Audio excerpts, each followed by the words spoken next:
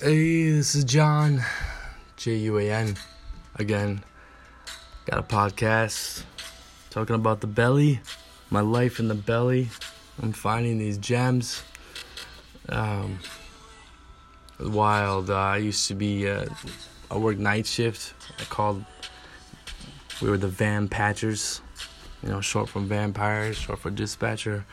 And this blog I found is a few days before the most recent podcast I put out.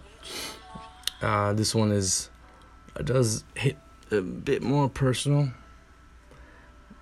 And a little background before I read this.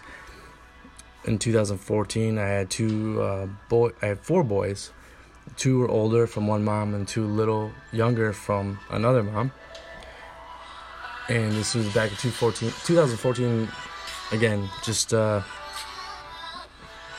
few days before my most recent podcast. We'll just jump right into it.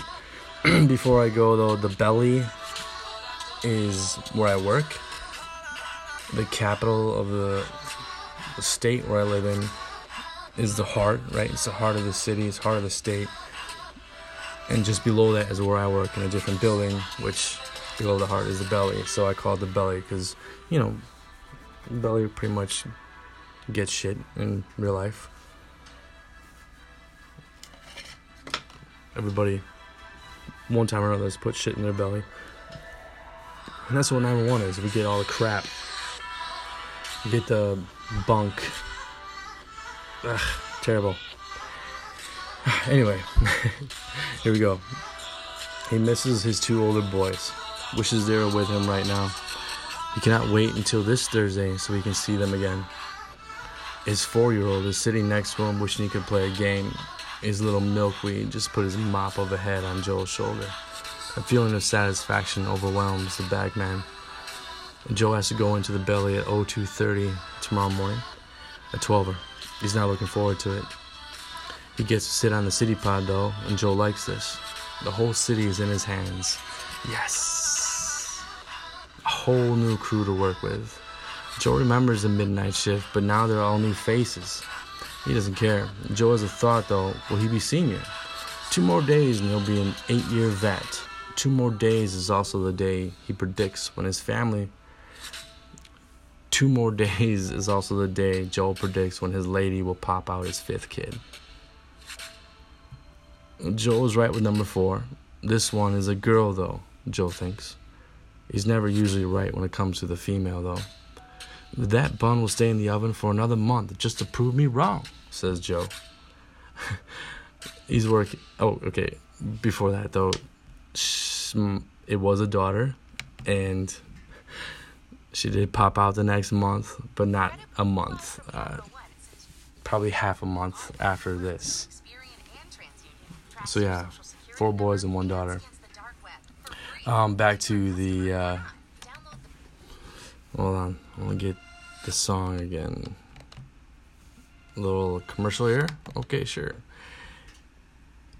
This song that I gotta get better at this. This is terrible.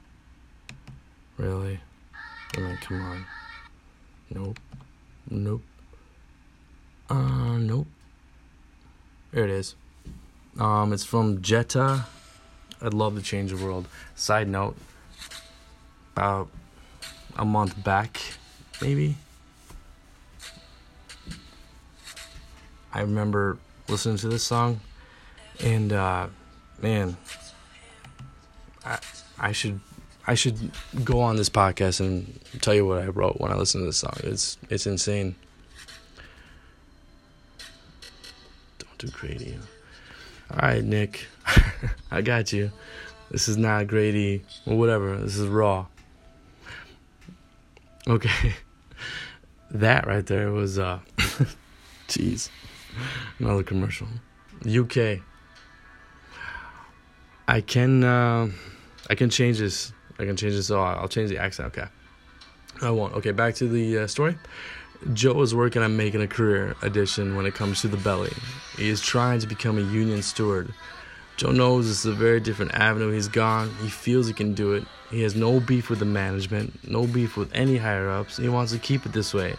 Okay, this is back in 2014. This is a little side note. Yeah. Okay. Since 2014, 2018, there's been some beefs. We can talk about it. Anyway, if anything, he wants to maintain or create a better isthmus for the Union and the belly. How? Joe has his ideas. He's also prepared for the shutdowns. Today, Joe had the opportunity of scaring a 15-year-old into going to school. Joe took a 911 missed dial of a kid who meant to dial 411. The kid was pretty scared. He dialed 911 and did not want to get in trouble. So Joe took advantage. The kid, "I'm so sorry. I don't want to get in trouble." Immediately, Joe knew he had him. Ignoring the kid's comments, Joe says, Where did you accidentally dial from?" I'm sure I didn't say it like that, but whatever. "Where did you accidentally dial from?" And so he gives the address. Joe goes with procedure, and the whole time, this little britches of a kid is apologizing up and down. I remember this. This is crazy. Joe has to put the call on mute just to contain himself from laughing. Joe says, "You're not playing hooky, are you?" "No. We had a 2-hour lunch, and I was trying to find my friend's number. I want to go to University of Michigan," says the kid. "You think that university will like kids who play a hooky?" Joe responds. "No," says the kid sheepishly. "Well, go find your kid to take you to school," says Joe. The kid is still apologizing, and Joe hangs up. Mission accomplished? Well, Joe has a 13-year-old, and every day he has him, he talks and explains life.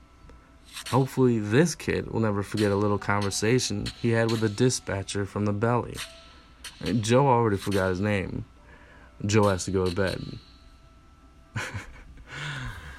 Well, for me, that 13-year-old is now 18, and he has become a young man. He is straight up a man. He's in a much better position. He knows a lot, understands. He comes around. He's a great brother,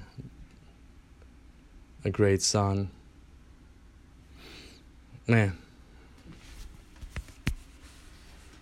wild. This whole story is wild. But anyway, that's Juan. This is Juan, John.